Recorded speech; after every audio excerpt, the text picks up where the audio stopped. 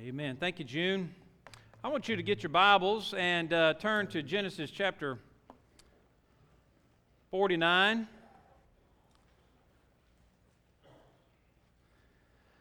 We've been studying the life of Jacob and his testimony. We've been looking at the theme, the great cloud of witnesses. And the Bible says God gave Jacob a testimony. And we've been looking and tracing the life of Jacob and how that applies to our life. And we looked at him as the grasper. That is how all of us are born, with a selfish nature, sinful, selfish nature, trying to get all we can. We saw where Jacob made a commitment to the Lord, and he vowed a vow, and he committed his life to follow the Lord the rest of his days. And like most of us, we saw that Jacob was a struggler. He wrestled with God, and there may be things right now in your life that you're wrestling with God about, and you're in a struggle. We saw, though, that even in the midst of all that, Jacob was still a worshiper. He still gave honor to the Lord. And last week we talked about Jacob being a blesser and how he blessed his sons.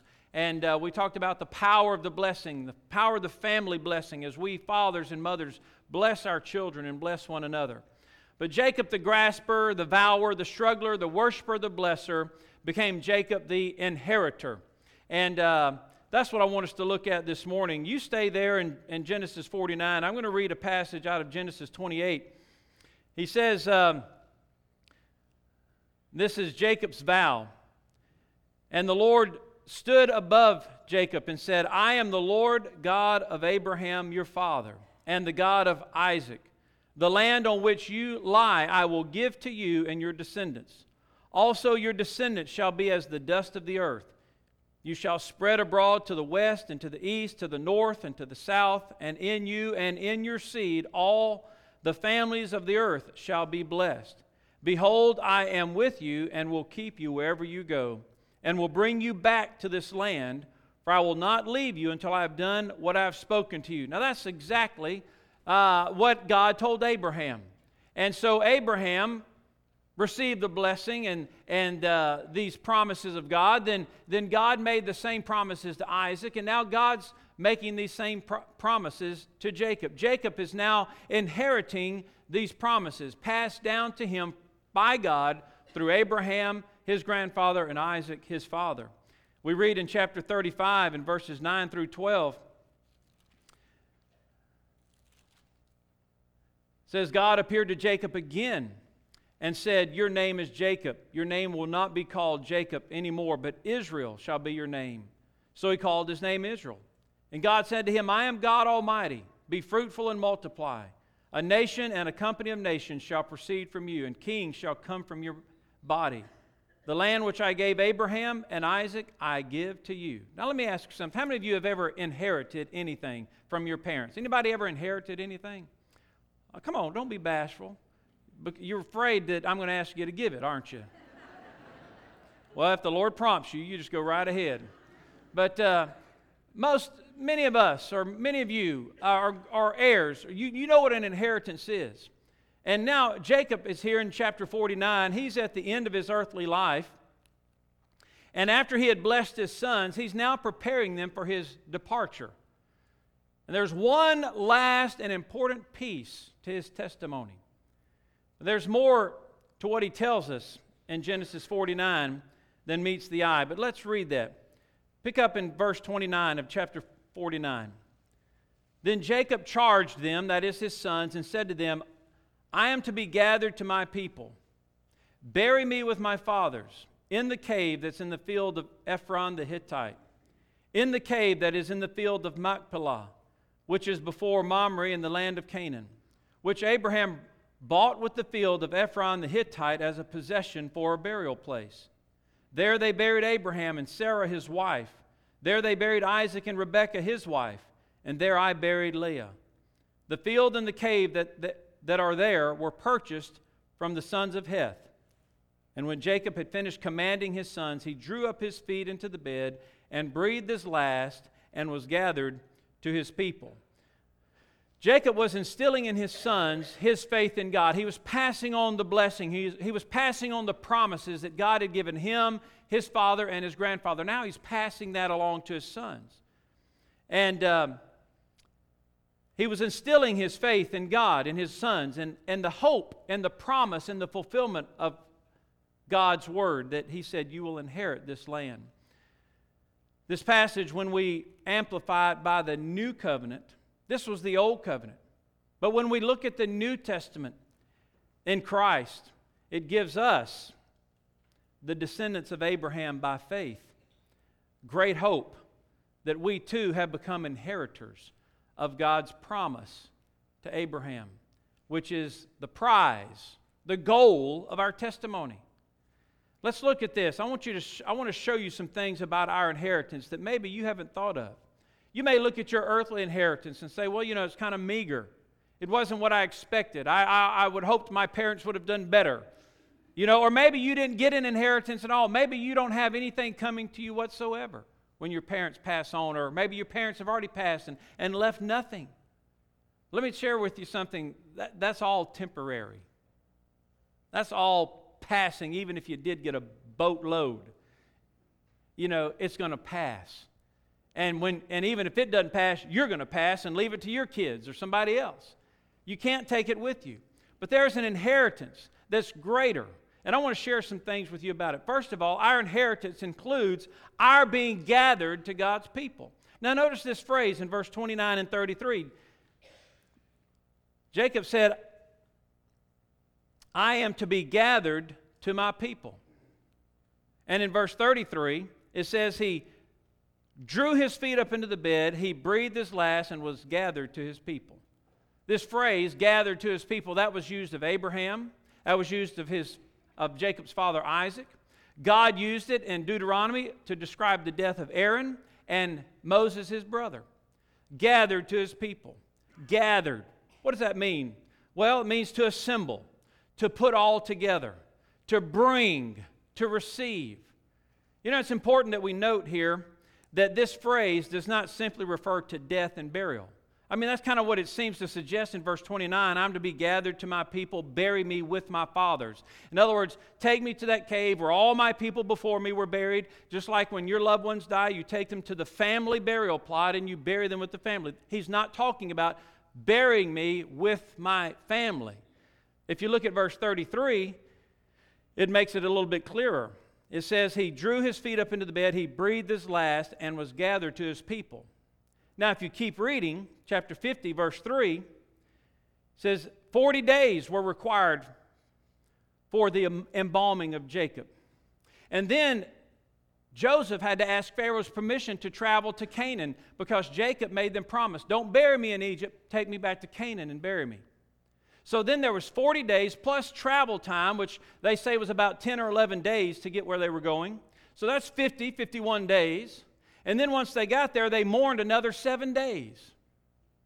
So there's at least close to 60 days there from the time he breathed his last to the time he was buried. But the scripture says he breathed his last and was immediately gathered to his people. This concept of dying for a believer and being immediately gathered to his people is supported in the New Testament. In fact, in Luke chapter 16, Jesus tells a parable about two men. One man named Lazarus, not the one that came back from the dead, but the beggar man Lazarus. Says all he could do was get the crumbs that fell from the rich man's table. And the dogs came and licked his sores. And it says both of these men died, the beggar and the rich man. And it said that when Lazarus died that he went to be, and it says, in Abraham's bosom. So immediately upon Lazarus' death, he was gathered to his people. And we see him there in the bosom of Abraham. In the mountain of transfiguration, we find Jesus taking Peter, James, and John up the mountain, which, by the way, the mountain of transfiguration is a foreshadowing of heaven. When we get to see Jesus in all of his glory, Peter, James, and John got a hint of that. As he was transfigured, what he truly was, he became visible to Peter, James, and John. So the mountain of transfiguration is a picture of heaven. Jesus is standing there, and who else is with Jesus besides Peter, James, and John? Who shows up? Moses and Elijah, the representations of God's people in the Old Testament. So going up the mountain, they were gathered with God's people. And in Mark chapter 12, Jesus was questioned about the resurrection, he was asked about that woman whose husband died, and then her husband's brother died, and then her husband's brother died, and another brother married her, and he died, another brother, and on until she had been married seven different brothers. And they said, well, in the resurrection, whose wife is she going to be? That's a good question, right? Here's what Jesus replied. He said, you're mistaken. He said, you don't know the Scriptures nor the power of God. He said, for when they rise from the dead, they neither marry nor are given in marriage, but are like angels in heaven. But concerning the dead, that they rise, have you not read in the book of Moses, in the burning bush passage, how God spoke to Moses, saying, I am the God of Abraham, the God of Isaac, and the God of Jacob. I am, present tense. He says, he is not, Jesus said, he is not the God of the dead, but the God of the living. And so, what's happening here is that Abraham died, Isaac died, Jacob died. He wasn't just buried. He lived on. He was gathered to his people. He is alive. And God is not the God of the dead. God is the God of the living. He was gathered to his people. In Hebrews chapter 12, this is a promise to us who follow Jesus Christ. He says in verse 22 and 23, he said, you have not come to all of these things that are earthly. He said, you've come to Mount Zion, to the city of the living God, to the heavenly Jerusalem, to an innumerable company of angels, to the general assembly, to the church, to the firstborn who are registered in heaven.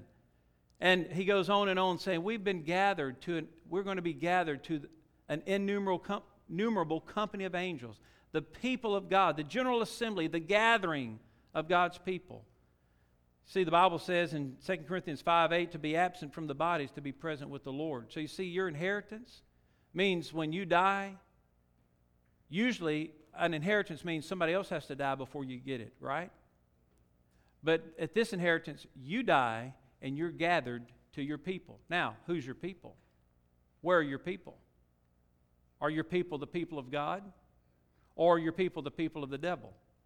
I mean, have you given your life to Jesus Christ? Do you belong to the people of God? You see, the rich man died too, the same day Lazarus died, and it says he went to hell. He was gathered to his people too. So you see, when you die, you're going to be gathered to your people. The people of God in heaven, or the people of hell, because you rejected Jesus Christ. So our inheritance, though, as a follower of Christ, as children of Abraham, by faith, is in heaven with the saints of God. Our inheritance means we're going, secondly, to a promised place. Now, in chapter 49 of Genesis, Jacob made him promise, I want you to take me back to the cave in the field and bury me where Abraham's buried, where Sarah's buried, where Isaac's buried, where Rachel's buried, where Leah's buried. That's where I want to be buried. Take me back to that promised place. And in Genesis chapter 50, verse 5 and verse 13, that's exactly what Joseph and his sons did. They made this great procession out of Egypt into the land of Canaan, and they buried Jacob, and they mourned for him. And this land of Canaan, this was the promised land, but it hadn't yet been given to them. But it was the land of promise to Abraham and his descendants. And having their bodies buried there was symbolic that they were receiving it. Jacob said, take me back there because that's the land God gave me. It's not ours yet, but it was an act of faith. It was an act of faith for them to be buried there. For example, when we bury our loved ones, which direction are they facing? Do you know this? They're facing east. Does anybody know why they bury Christians facing east? Do you know that Muslims aren't buried that way? Orthodox Jews aren't buried that way? Because facing east, it's a symbolic act of our faith, because Jesus said when he comes back, he's going to split the eastern sky. So when we bury our loved ones, it's an act of faith to face them east, because Jesus is coming back and going to raise us from the dead. This burial in the promised land was an act of their faith, saying, God's going to give it to us, and that's where I want to be buried. In Genesis chapter 50, verse 24 through 26, Joseph made his brothers promise, when I die, They buried him in Egypt, but he said, when God's going to deliver you out of this land. He's going to bring you out. And he says, when God brings you out, bring me with you. Take my bones with you. That's mentioned again in Hebrews chapter 11, the hall of faith. And in Exodus chapter 13, verse 19, that's exactly what Moses did. When they were leaving, hundreds of years later, they didn't forget the bones of Joseph. They brought Joseph's bones and they buried him back in Canaan. It was a promise. It was an act of faith. You see, there was an understanding that this promised land was just a physical promised land, but there was another place far greater and eternal. How do I know that? Because the Bible tells me that they expected something even greater than physical land. In Hebrews 11, the Bible says about Abraham, even though he had gone to a foreign country that God gave him, it said he waited for the city which has foundations, whose builder and maker is God. It says in verse 13, all of these men and women of the faith, our patriarchs, did not receive the promises in their lifetime, but having seen them afar off, were assured of them, embraced them, and confessed that they were strangers and pilgrims. Listen, folks, if you're a follower of Jesus Christ, if you're saved, this is not your home. If you feel out of place here, you're supposed to. You don't belong here. You weren't made for this world. Did you know that? We were made for eternity. We were made for perfection. We don't experience that yet. We are foreigners. We're strangers. We're aliens. We're sojourning in this land. And some people, even supposed Christians, many church people, live with all their marbles in this life. Like this is all it is. Good gracious, if this is all it is, woe is us. There's death here of all ages. There's disease of all types. There's brokenheartedness. There's great need. There's sorrows of all kinds, troubles. You want to make this your whole life? Man, we have an inheritance coming.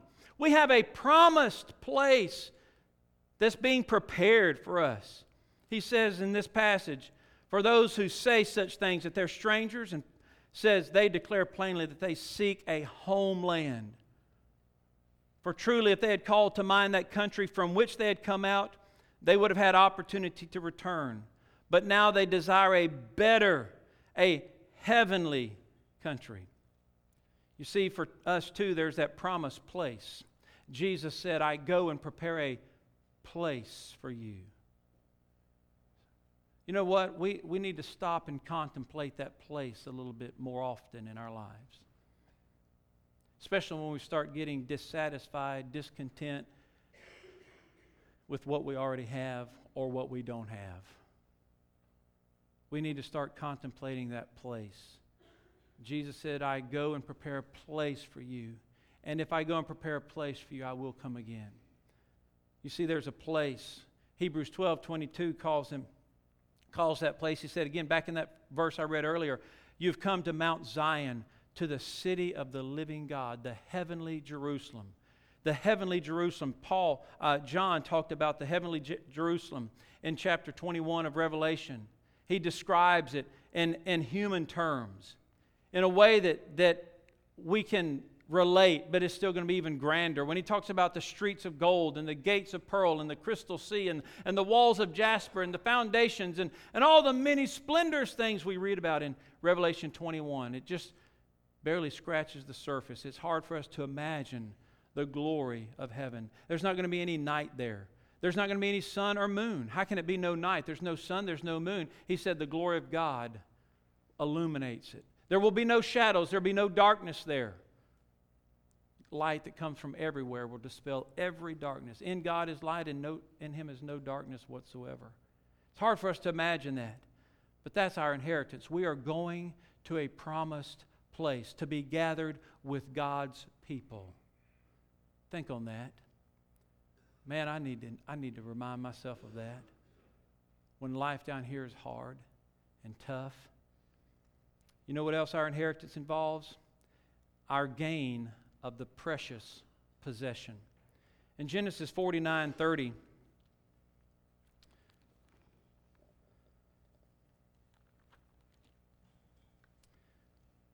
says, in the cave that is in the field of Machpelah, which is before Mamre in the land of Canaan, which Abraham bought with the field of Ephron the Hittite as a possession for a burial place. Abraham had to purchase this field for it to become his possession.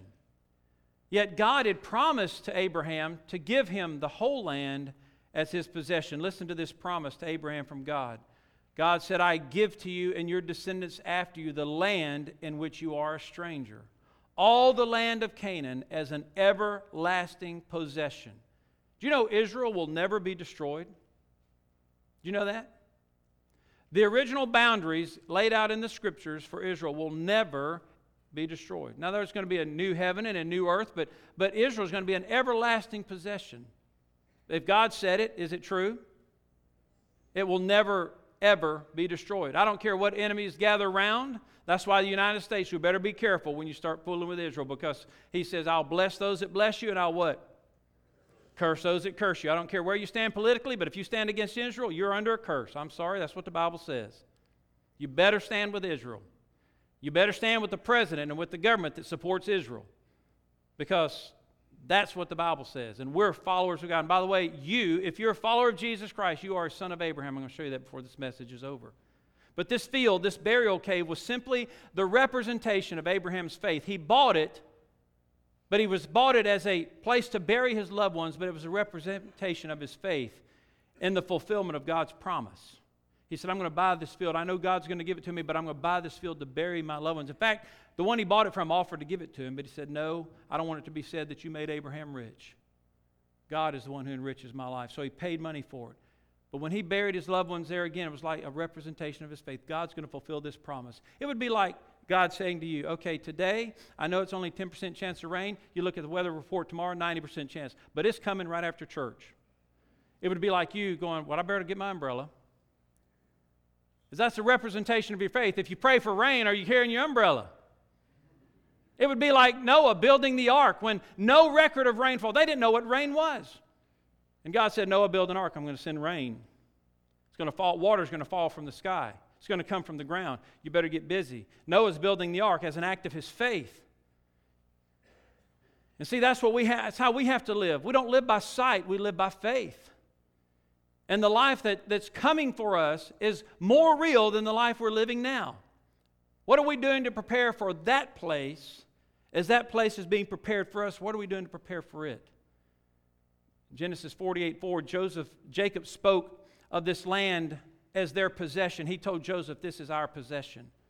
So now what makes this possession, this land, this place so precious? This heaven, this new city, this new Jerusalem. What makes it so special, so precious? Well, first of all, as I said before, it's unimaginable. The Bible says in 1 Corinthians 2:9, eye has not seen, nor ear has heard, nor has entered the heart of man the things God has prepared for those who love Him. You know, Christmas time, one of my favorite parts of Christmas time, one of my favorite words of Christmas time, and I believe this is part of God's nature. I really do. You know why? And I'm going to give you the word. It's surprise. That's one of my favorite parts of Christmas. I believe that's part of God's nature. He loves surprising His kids. That's what I love. I hate it when my kids snoop and try to find out what they got, even though they're adults. I hate it when Tana knows what she's going to get. My greatest joy is surprising Him. I think that's part of God's nature. For generations, from the beginning of time, God told Eve, your seed will bruise his heel, will crush his, the devil will bruise his heel, but your seed will crush his head. That was a promise of the coming Messiah. So all these thousands of years through the Old Testament, God gave little hints, little reminders. It's coming, He's coming, He's coming, He's coming. He's building up the anticipation, and that's what we do. Starting in October these days, we start building up to Christmas, don't we? It used to be Thanksgiving, but Walmart just can't wait. And so we start building up the anticipation early, and we say, it's coming, it's coming, it's coming, it's coming, it's coming, it's coming. And 400 years of silence, You see, that's the period between Thanksgiving and Christmas where nothing seems to be happening. Where are these presents y'all promised me? And that's what they were going, Lord, where's this promise that you said was coming for 400 years between Malachi and Matthew? No Son, no Messiah, no words from God, no promises, no hints, no reminders, no nothing. And then all of a sudden, bam! Jesus steps on the scene in the form of a baby. Did they expect him to come as a baby? No! What did they expect? Him riding on a great white horse with a sword in his hand and slaying all of his enemies. That's what they expected. But he came as a little baby. He surprised them.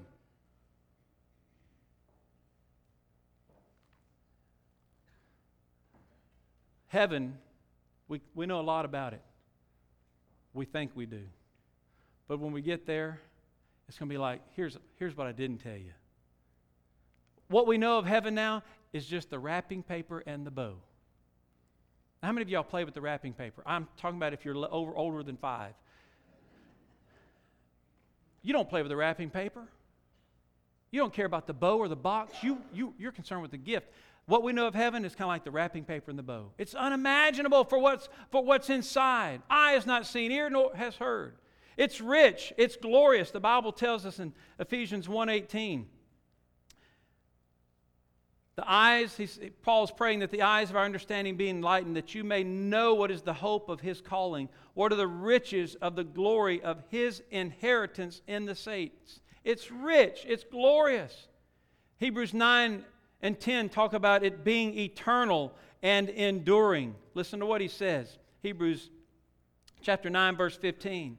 He says that those who are called may receive the promise of the eternal inheritance. And chapter 10 and verse 34, the Bible says, for you had compassion on me and my chains and joyfully accepted the plundering of your goods, knowing that you have a better and enduring possession for yourselves in heaven. What happens when bills go unpaid? What happens when you lose money or an amount of money? What happens when you suffer loss in this world to your material earthly possessions? This verse says when you do that, it's no big deal because you realize you got more coming. And it's in heaven. All your marbles aren't right here. Boy, I need to hear that. You need to hear that. It's eternal. It's enduring. Oh, I love 1 Peter 1:4. Listen to what he says here. He says, we're going to be given an inheritance incorruptible, undefiled, and does not fade away, and it's reserved in heaven for you. Incorruptible, undefiled, doesn't fade away. Now you name something you have in this world that those 3 things describe. Your bank account, your stocks, your vehicle, your home, your real estate. Let me ask you, what of those things can those 3 words describe in this world? None of it. None of it. But you let us lose one of those things and you think we had died. It's incorruptible. And let me tell you something else. It's immeasurably massive. You know what the Bible says? That Jesus Christ, Hebrews 1:2, is the heir of all things. Okay, now you think about that. Now you may have inherited a little bit from your family. But what if you inherited everybody's inheritance? What if you got the inheritance that was owed everybody in the whole world? So that's immeasurable. You're right. But Christ is the heir of all things. All things. Everything God has created, everything that exists is Christ's. Now, watch this. The Bible says in Romans 8 that because we're children of God, we're heirs of God, and, y'all listening? How many of y'all have brothers and sisters? How many of y'all had to split the inheritance with your brothers or sisters? Fun! Fun, fun. Selfish people want it all. You know what I found? Is that's when the fight starts. It's a shame. That's when the fight starts. Because we're grabbing for earthly, temporal junk. That those 3 words, undefiled, incorruptible, and doesn't fade away, doesn't describe. We get all bent out of shape over those things. So back to this. Jesus is the heir of all things. And the Bible says in Romans 8, because we're children of God, we're heirs of God and joint heirs with Christ. What does that mean? It means all that's His is mine. All that's His is yours. The inheritance that you receive in Christ is immeasurably massive. It's far beyond anything you've got here. It cannot compare. But we live as if it's all about here. Why? Because we're dumb.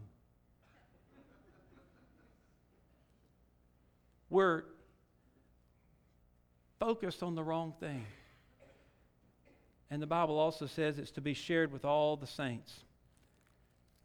Hebrews 11, 39 and 40 says, having all these, having obtained a good testimony through faith, did not receive the promise. That is, all these people he mentioned in Hebrews 11, Abraham, Isaac, Jacob, and all these others, they didn't receive the promise in this lifetime.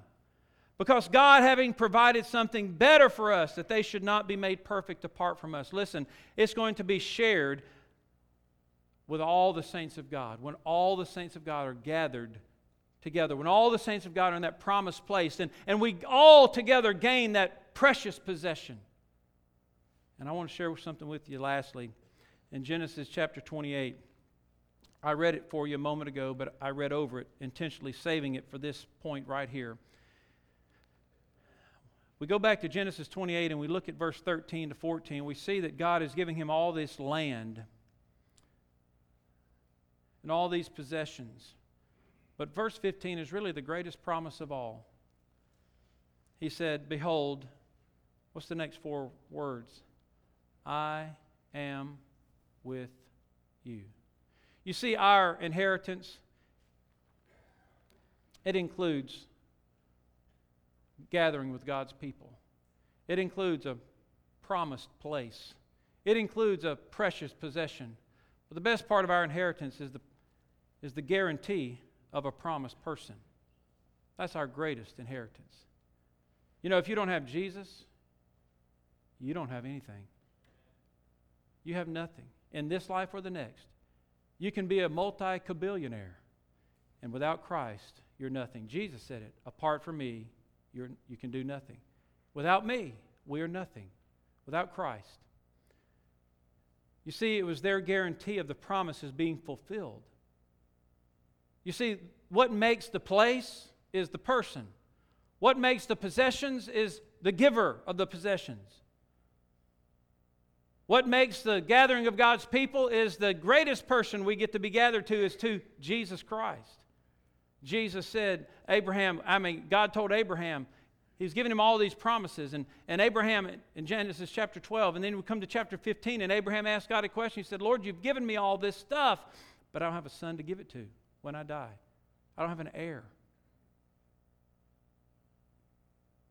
You know what God told Abraham? He said, Abraham, I am your exceedingly great reward. Quit worrying about a kid.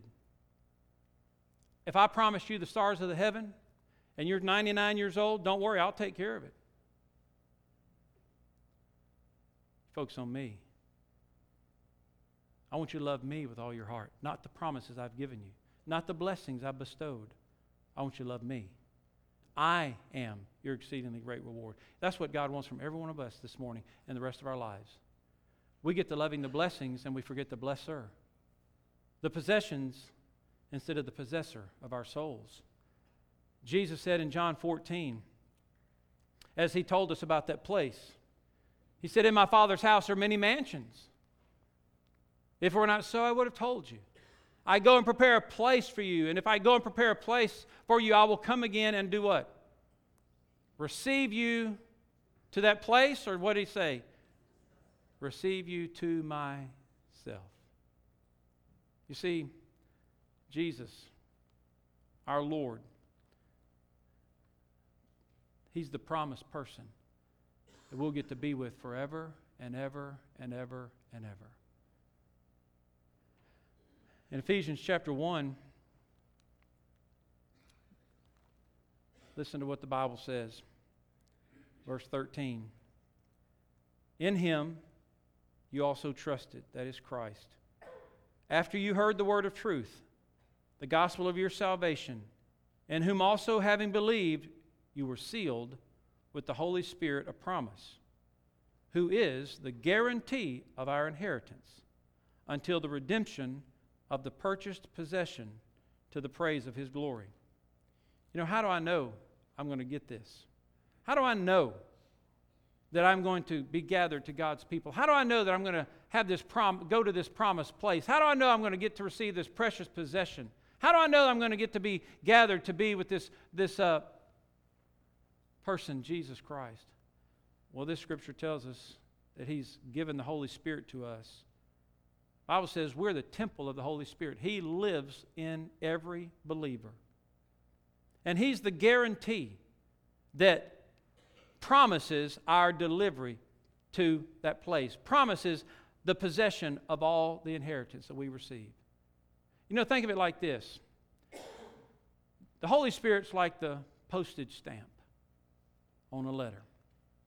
Now, if you write a letter and you go into great detail about how much this person means to you and how you're looking forward to seeing them and how you're sending them money so they can come see you and you just can't wait to see them, and you seal it in an envelope and you take it to the post office and you put it in the drop box, will it get there? What'd you forget?